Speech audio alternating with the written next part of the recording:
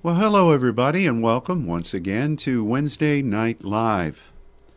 This is Ron Crawford coming to you from the Father's Church in Dallas, Texas.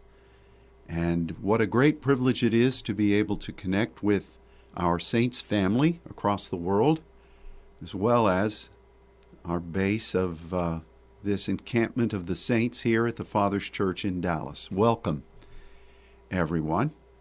I encourage you to have your Bible at the ready. We're going to study today together, and we're going to put in action today what we used to always call the Wednesday service, the prayer and Bible study. I trust you've been praying throughout the day, but we're going to study the Word today. So have that ready. I'm looking forward to what God is going to say to us in just a couple of minutes. But before that, I want to make an announcement for our congregation here in Dallas. This coming Sunday, after the morning service, we'll have some type of a gathering. It won't be long. It's not a meal. So just keep it in your thoughts. We'll have an email coming out by the end of the week to further give you some details. But just note that that's going to happen. We need to have a time of fellowship. We're not having a Christmas party this year. I just didn't feel that we should this year. I don't know why. We've done it for years. But this will be a time of fellowship and a time to share our love for each other in the Lord. So watch for an email, Father's Church congregation, and we'll plan for that this week. And just again, for all of you, on Christmas Day and New Year's Day, we will have one service, no Wisdom Seekers class, one service, and that begins at 11 o'clock on both of those holidays. And for the Father's Church family, we will have a candlelight service on Christmas Eve, Saturday, at 5:30. I don't know whether we're going to live stream, but next week we'll tell you one way or another. The challenge with live streaming that is that I don't know whether we'll have the crew, especially with Christmas being on a weekend. You have to have people to run this technical equipment. It's not just flicking the lights on and flicking on the microphone. So we're working that out. And then also the nature of the service is it's really not a teaching. The lights aren't real bright. You purposely want it more at home, so we don't want to have a beacon of light that's needed at night for cameras. When you do broadcasts with cameras in the day, you're helped by light through the stained glass windows. At night, you need to generate much more lighting from man-made sources. And it just kind of ruins the ambiance of what you're trying to achieve on that special celebration. All that being said, we'll let you know. It's a week away. I don't think anybody's planning right now. Well, gee, what will I do on Christmas Eve? Will it be live streamed? Won't it be? Why don't you just tell me the movie you want to see? So that's it. Okay, this past Sunday, we looked at what I felt was a very wonderful insight into what James proclaimed in James chapter 1 about the gifts that the Father gives and how those gifts take us from an atmosphere of His goodness into a point of His partnership. And this is something that we really need to see, as is the case so often with the Scriptures. As I said on Sunday, like if you quoted that verse, we'd say every good and perfect gift. Well, it's not what it says. Every good gift and every perfect gift. And every one of those words is different.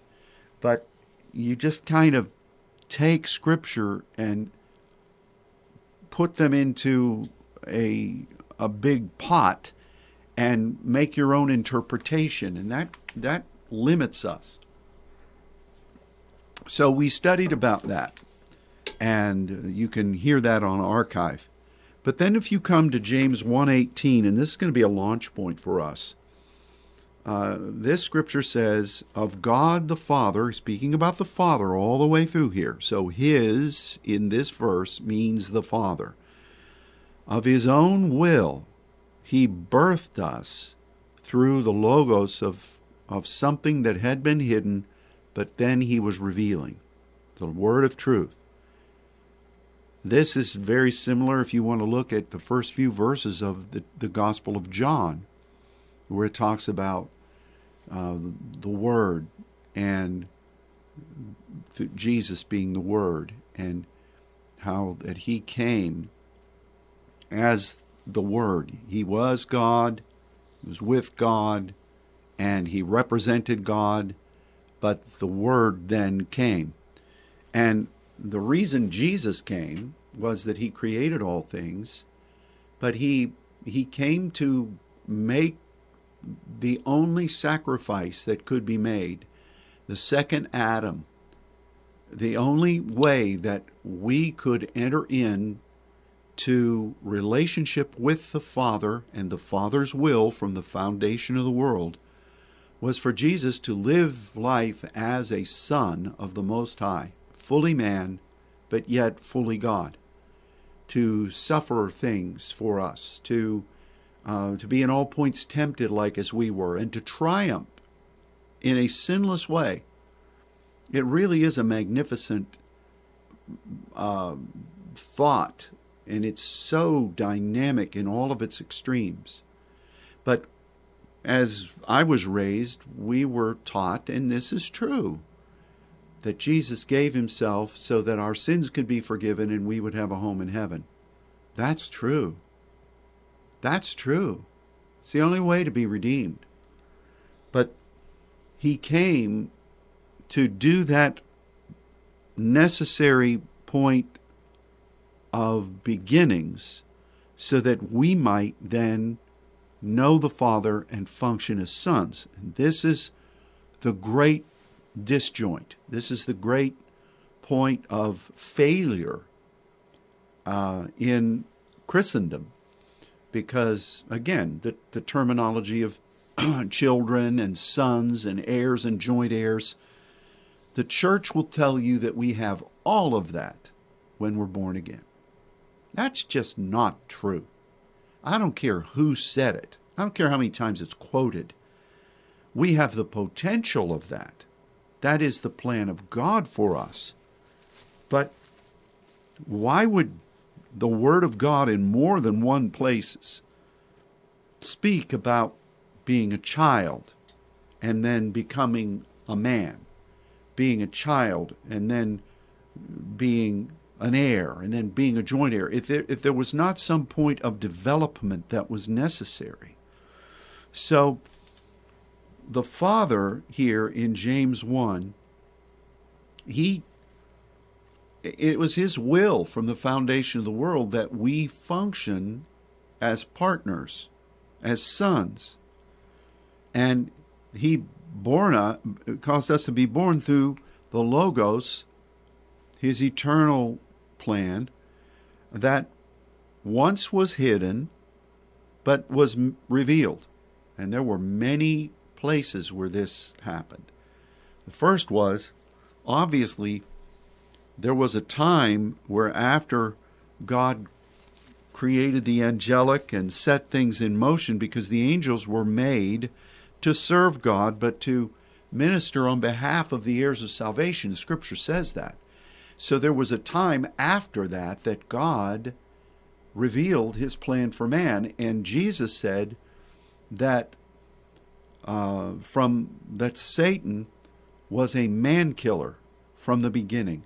From the time that God initiated this desire, according to his will, for you and me to be made in his image, Satan wanted to kill it. And so, you can look at how the plan was deterred by enemy advance, and then it was revealed again, and then it seemed like it was lost, and then it was revealed again, and then Jesus came, and it was revealed, and then you went through the Dark Ages and the Middle Ages, and it was hidden, and then it was revealed again. And in our day, even now, when I'm talking about these things, there are many in the church who would say that is not what the Bible is. And the progressives don't believe it at all. Even in Pentecostal churches, these are concepts that in tacitly they would agree with, but the practicality of it, no way, this is not right.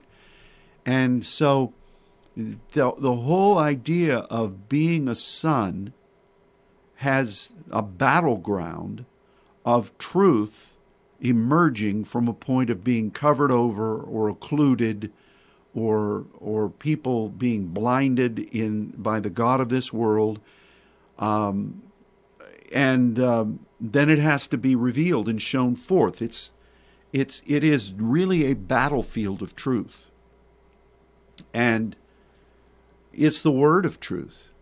But we were born into sonship to grow into this, but the word of truth is kind of strange to say it that way.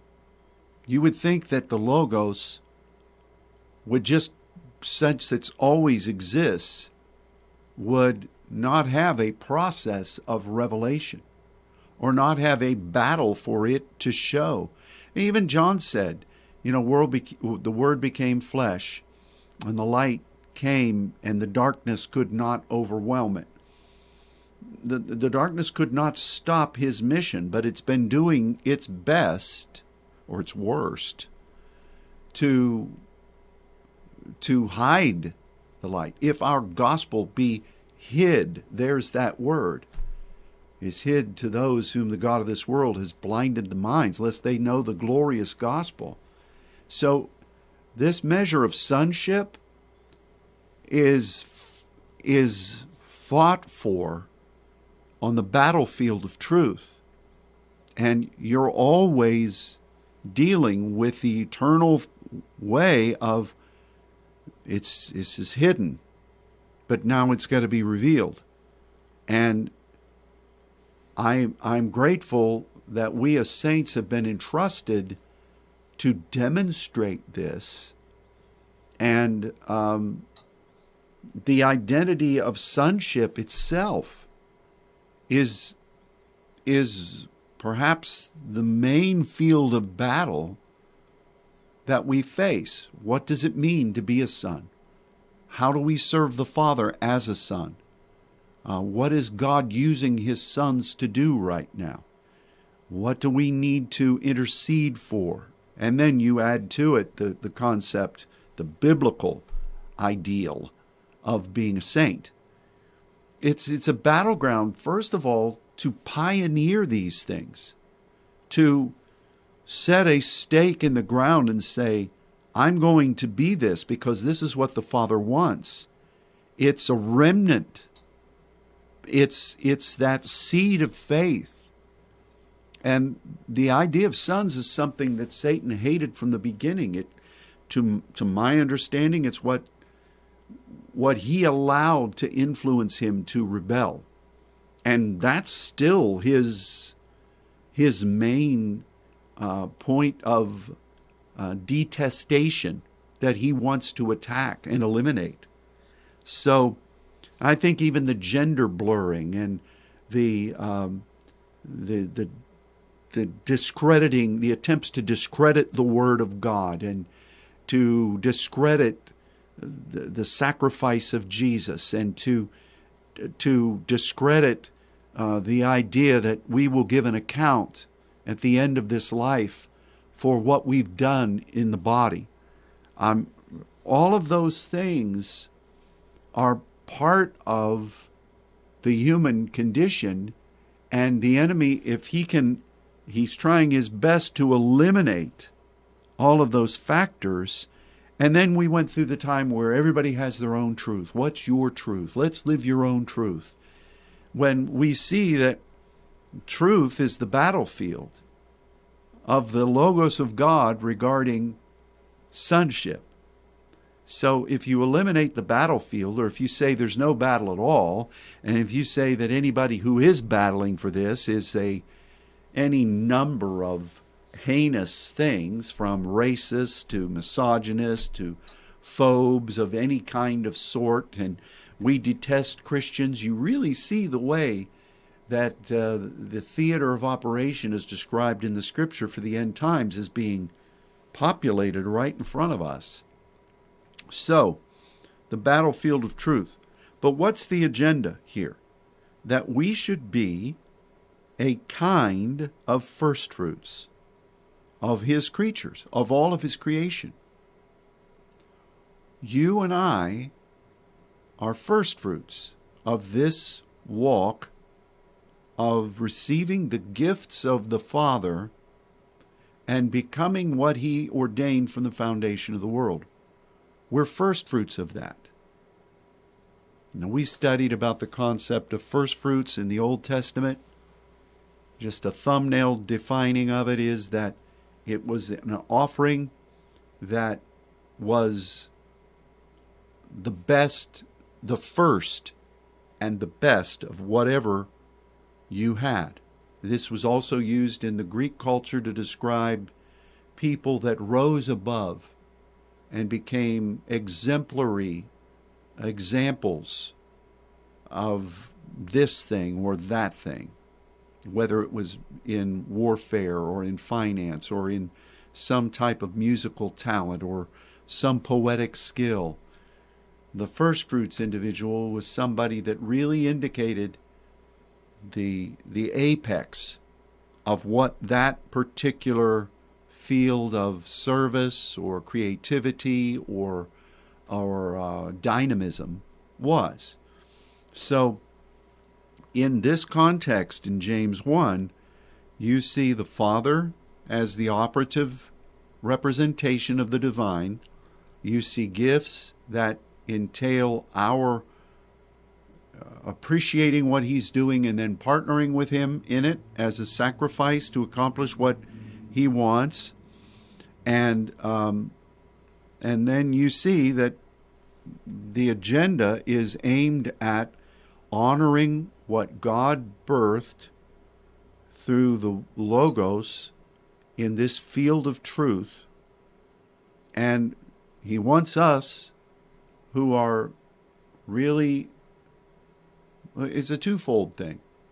He needs people to break through out of the hidden and be a firstfruits demonstration in service and as an example of what sonship should be for all of His creatures, for all of His creation. The angels need to see this. They want to look into desperately what God is doing through His sons. Creation groans and travails even now, waiting for the manifestation of what? Another sermon? Another megachurch? No, the manifestation of the sons of God. So we are a firstfruits. We've got to give our best, but we ourselves must be the best that we can be, representing what God's ideal is for sonship, that He begat through the word of truth. Jesus was also, according to the Bible, described as an apostle. He was presenting and teaching, portraying something that the Father was releasing from His throne that had never been done before. But Jesus was also the firstborn of many brethren. He was a firstfruits of this wonderful gift from God. But the Bible also says that the Spirit of God is a firstfruit. So you have the Father giving this plan as a first fruits. Yes, we have to fulfill it, but the whole context of that is that this came from the Father. You have Jesus demonstrating, portraying, sacrificing as a first fruits. And in Romans chapter 8, you have the Spirit as a first fruits. And we're going to read together from verses 18 through 30, and we're going to talk about the Spirit in this way. We're going to talk about how the Spirit groans and why the Spirit groans within us. We're going to talk about the redemption of our body. So you might want to be at the ready to study and learn a bit, okay? Learn a bit. Because most people think of Romans chapter 8, and it is a vein of gold.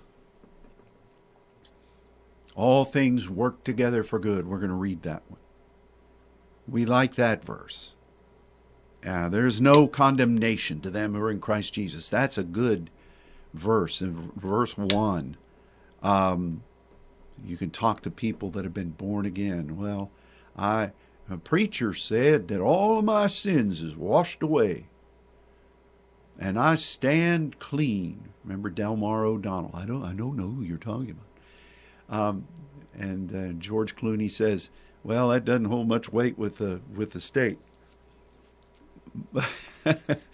And he said, "All of my sins is washed away, even that Piggly Wiggly I knocked over in Yazoo City." We like to quote that verse, but somehow the things that we don't understand, we just say them quick and move fast. We're going to clarify some things through the power of the Spirit today. So let's just read. We're not going to read the whole chapter, but verse 18. "For I reckon," he must have been a Southerner, "that the sufferings of this present time are not worthy to be compared with the glory which shall be revealed in us." This is an ongoing revelation. Pardonnez-moi. "For the earnest expectation of creation waits for the manifestation, showing forth of the sons of God. For creation was made subject to vanity, not willingly, by reason of him who hath subjected the same in hope." We've taught on that in the past. That's not germane to what we're talking about today. "Because the creature itself will be delivered from the bondage of corruption into the glorious liberty of the children of God." Whatever we do as sons is going to, and is now, impacting creation. "For we know that the whole creation groans and travails in pain together until now. And not only they, but ourselves also, which have the first fruits of the Spirit. Even we ourselves groan within ourselves, waiting for the adoption, to wit, the redemption of our body." Let's read through 26 and then we'll come back. "For we are saved by hope. But hope that is seen is not hope. For what a man sees, why does he yet hope for? If we hope for that which we see not, then do we with patience wait for it. Likewise the Spirit, now note that in verse 23, we ourselves groan. Now it says, in a similar way, the Spirit also helps our asthenes, for we know not what we should pray for as we ought, but the Spirit himself makes intercession for us with groanings which cannot be uttered." All right. The first fruits of the Spirit. It's not by might or by power, but by the Spirit, says the Lord. Here we have the Spirit of God functioning in a first fruits way. And you have the Spirit himself groaning. And in addition, you have us groaning. Now, so many times as preachers preach the word, there is a focusing on the end result and not on the process that's required for the end result. We like to preach in churches to people wanting to make them shout, not necessarily think, wanting to give them in 3 points some solution, some immediacy of provision. And we lose the crowd if you talk about the necessary factors that are right there in the Word that are required of us in order to get to the solution. So that's why the church is always talking about solutions and not really talking about how to gain those points of victory. Now, I'm not going to spend much time on this, even though this is important for us to understand. When we became born again, Jesus did it all for us, but we have to accept him. We have to ask for him to cleanse us of sins, and then we need to make a commitment that we're going to live for him. So even that gift, which is free, requires us to do something. It's not, oh, I walked up the aisle, shook the preacher's hand, I'm in forever. I no matter what I do, I don't have to do anything. I'm going to walk the streets of gold. And that's what a lot of evangelical churches believe. And it's sad, really. You know, many, many years ago when I first came to Dallas, you know, Debbie and I didn't make any money at all, really. I mean, I look back on it, and for many years, what we were both paid was ridiculous. And so I knew that I needed to learn. My job here was to serve, but to learn how to be a pastor. And so I'll make this a quick story because we got a lot to talk about today. I was involved with all the aspects of church ministry. And because I could sing, I was often asked to sing at funerals. And, you know, if you sang at a funeral, I don't know what it is now, but here in Dallas, you'd get usually $100, which was like gold for us as a young married couple who weren't making any money. And so one time I was talking to the funeral directors over at Sparkman Hillcrest up by North Park Mall. Very expensive. That's the apex of as Kelly said when she was a little girl, grave gardens here in Dallas. So I was talking to the funeral director, and he said, you know what? Really appreciate you being able to come and minister in song, but you're also a pastor. Have you ever thought about conducting funerals? He said, we have a lot of people who come here who have no pastor, and they're Christian, and we don't have anybody to direct them to. Would you be willing to come and do it? And you can minister, but, you know, it also pays this. And it was like twice what just singing was. And I said, sure. I said, I may not be able to do it all the time because I'm responsible at the church. I cleared it through my pastor at the time. And, you know, I didn't say, you're not paying me enough, I need to make some extra bucks. It was ministry. It was advertisement for the church. It was reaching out to the community. We did gain some people at our congregation from doing that. But my point is that one time I was called to do a funeral of a lady that was in her 90s. She obviously was a precious woman of God, but she none of her family was serving God. None of her kids, none of her grandkids. It was one of those setups where, if anybody had a problem, they'd just go to Granny. And she'd pray them through. She was the rock of the thing. And none of the rest of them had any real concept of what it meant to be a Christian. So I show up for this funeral, and I knew the person that was going to be providing the music because they had played for me on a number of times. And I met with them briefly, and then I went outside to try to talk to some of the family because I hadn't met any of them.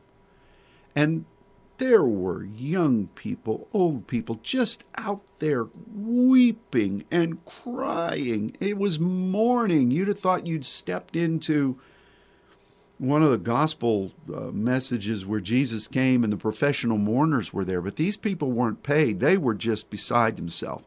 And I knew I was among the smoking Baptists because there was a cloud. It wasn't the glory of God. It was Marlboros. And it was all through there. And so I went and I found this woman's son, and he told me how much he appreciated me being there. And I asked him all the things I needed to ask him. Is there anything you want to say? Anything one of the family wants to say? Is there any story you'd like me to tell? Any scripture you want me to read? You really have to be on call there and be ready for anything. It was a good experience for me, but it was also ministry. He said, no, Pastor, whatever you feel led to do is fine. And his wife was beside herself, just weeping. And one of their daughters came up and says, I don't know what we're going to do. Granny's gone. Who will we turn to? And they were just lost. So I thought, well, right here is giving me my message. And so I went back in there and I talked about this woman who was obviously a woman of God. Her old tattered Bible was laying there on the casket. And I walked down to the front, got that Bible, took it up, and I said, look at this. And I was serious. These pages, how many times have those fingers, while she had life in them, turned these pages? And I started reading some of the scriptures that she had underlined. And I said, I wonder why she underlined that. I wonder why she underlined that. And I went through the whole business about how that this woman obviously had lived for God. And I talked about how all of them turned to her. And then I said, it's time for all of us in this place. It's our turn. And I thought, it's long since been your turn. Somebody's going to have to take this Bible. Many of you need to take this Bible. And you need to be representing the kingdom of God here to honor the faith of this woman. I know that she's with the Lord right now, and I had no doubt she was.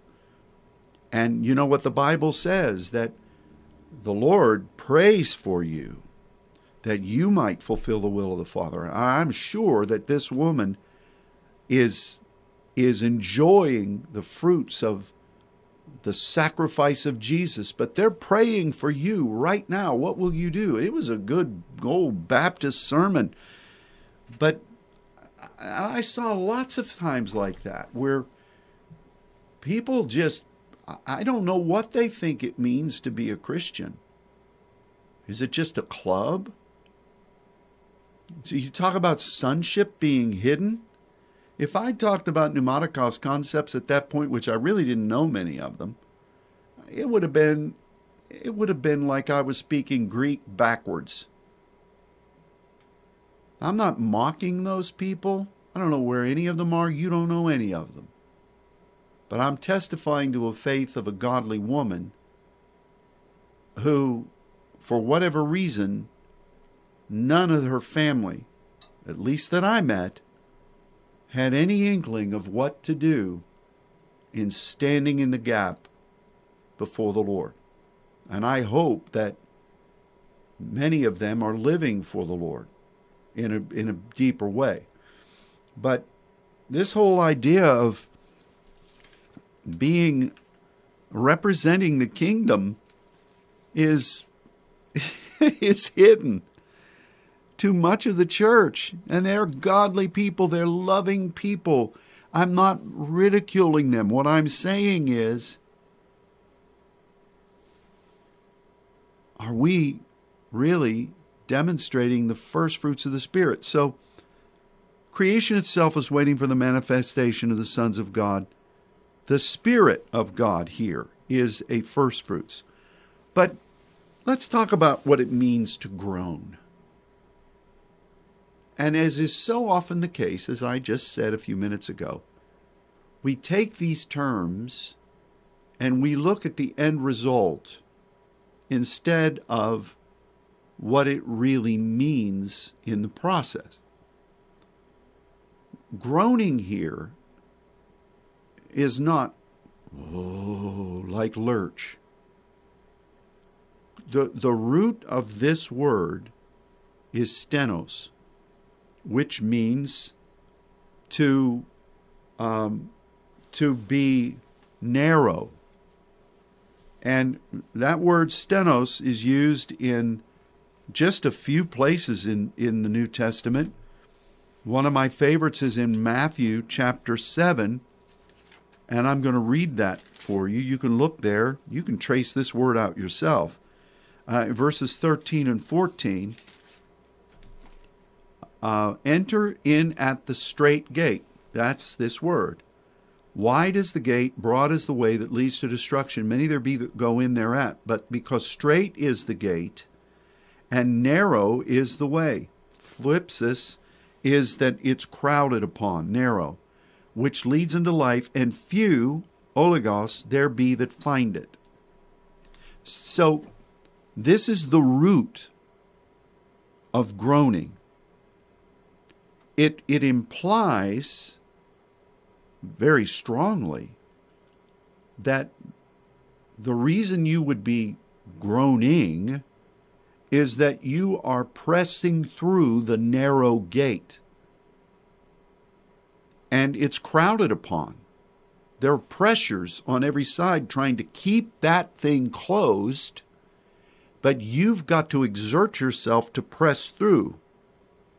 And few, oligos, we talked about this. We hear a lot about the Russian oligarchs. Somehow they made it to the top of society, and they have influence and authority and power. Here is the root of that, and the Greek Orthodox took the Greek language, and it became Cyrillic, the base of the Cyrillic alphabet and languages of Russia. If you go to Russia, you see a lot of words that are written very similar to Greek language. So, but this few is not a negative here. It's speaking about what you have to do to pay the price to get to that elevated state. Does that make sense? So you may make a noise, groaning, but the point of your groaning in that way, the meaning of the word itself is the objective. So we might talk about this from making a noise, but the essence of it is to press something through a narrow gate. Now, some of you are already ahead of this. What's the root of stenos? Histeme, which Jesus paid the price for at the cross. What God intended from the foundation of the world. When this world was created, the deposits of the glory and the histeme are very similar. Waiting for people to partner with God, to partner with Him in His glory, which is why back in Romans 8, it begins what we started reading about, the sufferings of this present time, not worthy to be compared with the glory which shall be revealed in us. So he talks about the glory, he talks about the first fruits, he talks about the Spirit wanting these gates to be open. Upon this rock I'll build my church, and the gates of hell will not prevail. The histeme that Jesus gave Himself on the cross as a payment so that we could take up our cross, go to the place the Father directs, and see this happen. groaning of the Spirit and the groaning of us, yes, it's in intercession. But the onus of the word's definition is not upon sound, it's upon objective.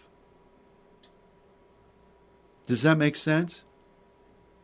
You extrapolate out. When Jesus was at Lazarus' tomb and in other places, it says that he groaned in spirit.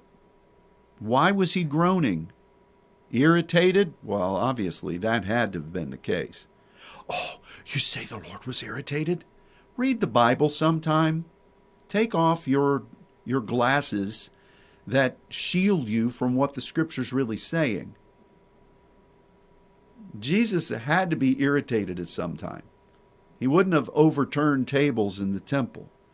He wouldn't have rebuked his disciples because of their unbelief if he was not irritated. So the groan in spirit was about something for him that God was wanting to demonstrate at this point that the people were not seeing. And the Spirit within was expressing this. That is amazing to me. So we come back then to Romans 8. Creation is waiting. The expectation of creation. The sons have to manifest. The glory is awaiting. Sufferings are there. The creation itself is going to be delivered from the bondage of the corruption that is held it back into the liberty that is glorious that the children of God are going to bring forth. So all of creation is groaning and travailing in pain together now. Why? Because what it was initially created to do has been held back. The pressure point of that narrow way leading as a gate to the histeme. And so the Spirit is interceding. He is a first fruits of this. Each one, in one way, partnering with us, is a demonstration of first fruits.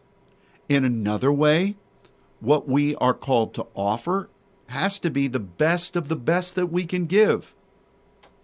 And in another way, what is revealed in the timing, according to the will of God, is a first fruits demonstration. It's no wonder that the church was born at Pentecost or the Feast of First Fruits. This is a wonderful thing. So groaning is not, even though it may sound that way. You know, sounds themselves can be deceptive. You know, I learned when my children were little, and I've told this before, the difference in their cries. And I knew there was one cry that if I heard my daughter, my oldest daughter, crying, she was in trouble. But just crying didn't mean it didn't really indicate that there was a problem. So groaning itself doesn't indicate anything. I've, as pastored a long time, I've heard people groan and complain about things, and I think, just grow up. Have you ever heard somebody like that? Stop complaining. I mean, that's not doing anybody any good. Just stop. In fact, some of your complaints are damning you. So stop it. It's better to say nothing at all than to say what you're saying. The issue of groaning here is not complaint. It's not misery, even though there is an exertion. It doesn't necessarily mean that you're doing what you're supposed to do. But this word, its focus is on the histeme and the narrow way that God wants to bring forth a first fruits demonstration. So the Spirit is a first fruits. You are a first fruits. This thing God wants to do is a first fruits. And that's groaning is the avenue of travail and expression where things are pressing in on you, but you have to be determined to fulfill what God wants. You're not going to do it by giving it the old college try. You're not going to do it by testing it and say, well, I guess it wasn't what God wanted. You got to give the first fruits offering, because that's the only way you're going to partner with the Spirit. Make sense? What about the redemption of the body? That's an interesting term. Why is this here? People read that and they think, oh, bless God, I'm redeemed. I'm redeemed. Verse 23 talks about the redemption of the body. It's right in line there with the first fruits of the Spirit. We ourselves groan, waiting for the adoption, to wit. I like that. If you're British, you'd say, wit. Would that it were so simple. The redemption of the body. What does that mean? Well, redemption there is the Greek word lutron. And luo is loosed, set free, saved, healed, delivered. In essence, it is the objective of bringing about solution. Okay, that's the root of redemption. That's the objective. Tron is a word that is an agent of luo, and it just means the price you have to pay to bring about the objective.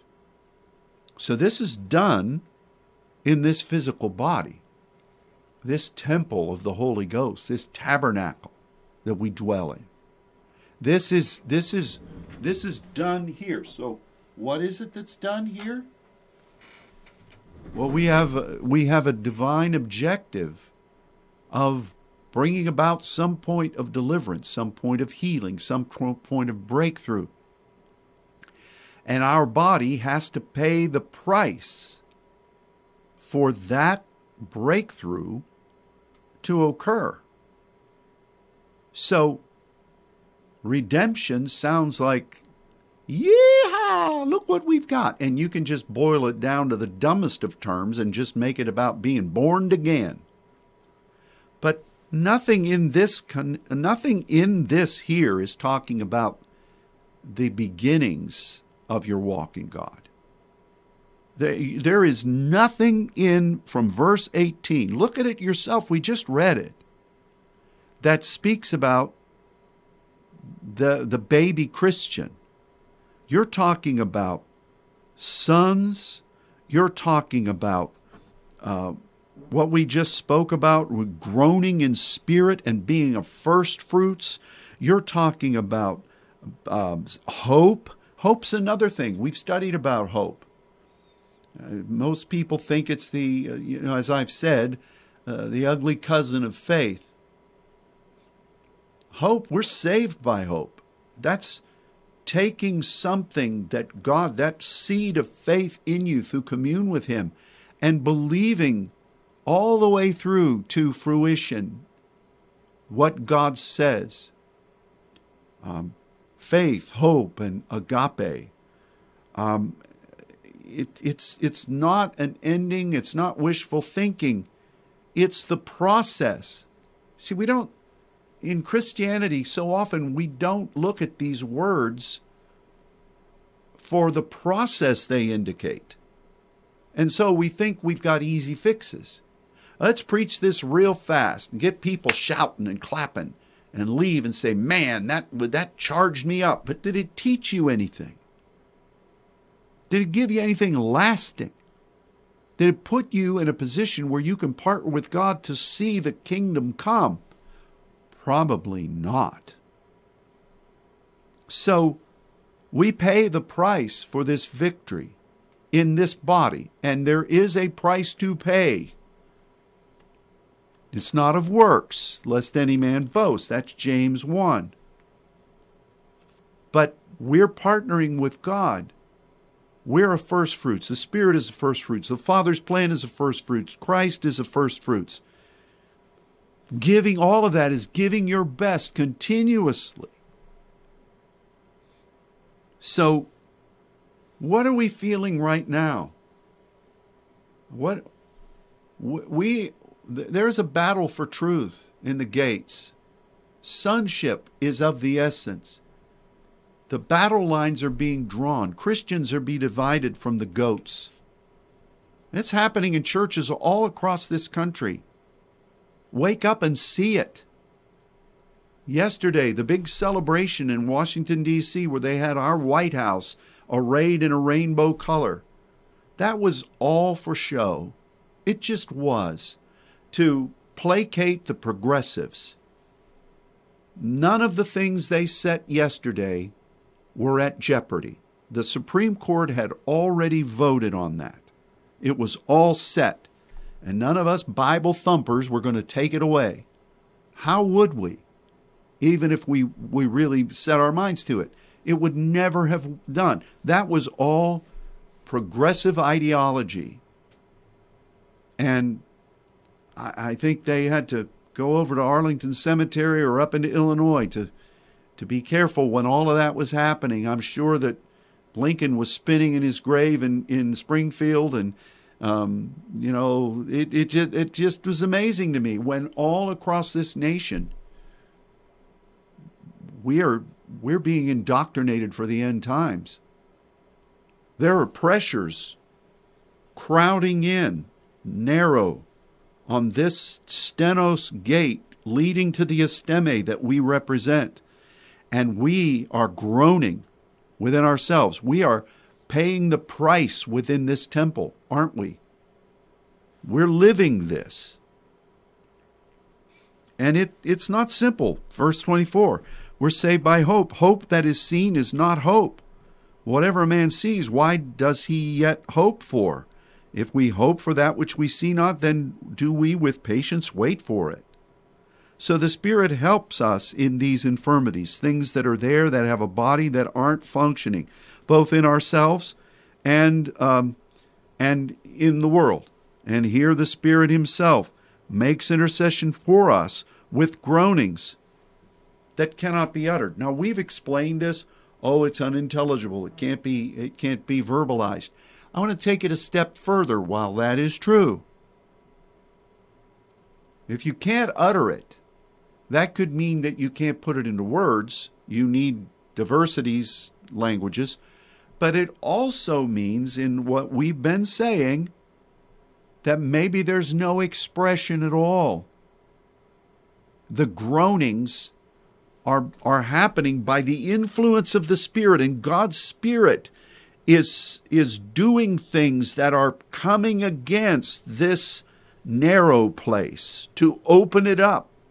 It may be silent, but yet it's there. You know, I remember not long ago, thank God he set me free, but I remember laying in an emergency room, and I was in pain and in great discomfort. And I wasn't saying anything. I wasn't making a sound. Boy, I felt like it, but what good would it have done? Within me, though, there was a lot of exasperation. So you can groan without making a sound.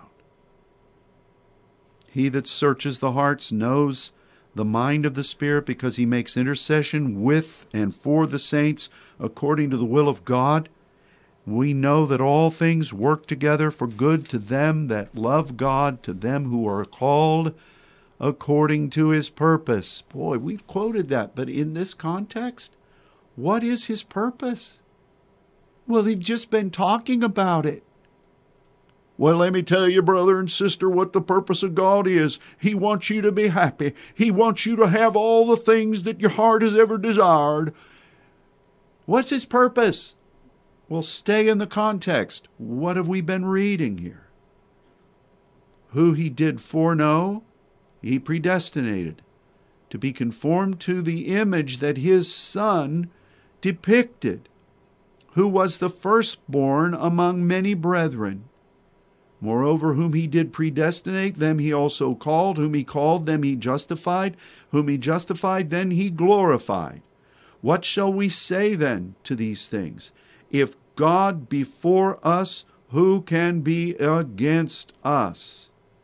He that spared not his own Son, but delivered him up for us all, how shall he not with him also freely give us all things?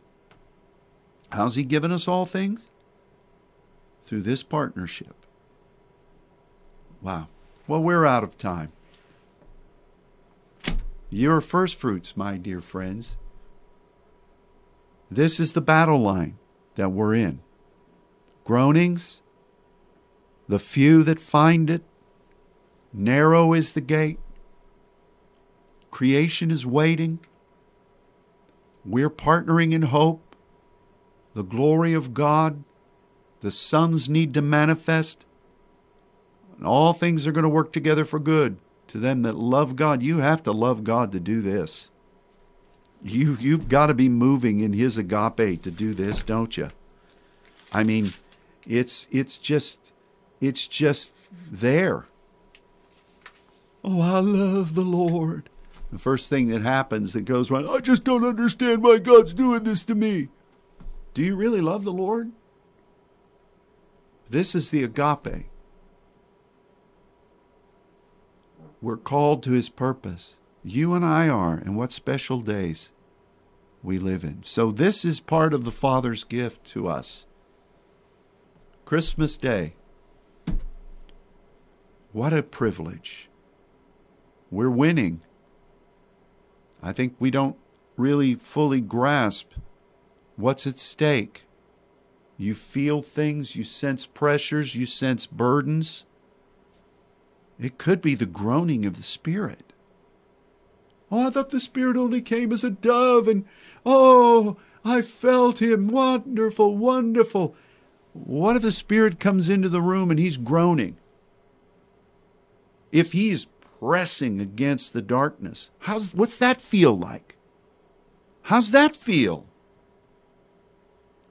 Spirit of the Lord, when you walked into the room, oh, you're groaning. Oh, my goodness. Aren't you glad you tuned in today? Thanks for joining. May God bless all of you. Study this out and be encouraged. This is what you're living right now. So know it and embrace it, because it is the work of the Lord. We're praying for you. God bless you. Until next time, keep on being the sons that God created you to be from the foundation of the world. Partner with the Father, partner with the Son, partner with the Holy Ghost as firstfruits. God bless you all. Goodbye.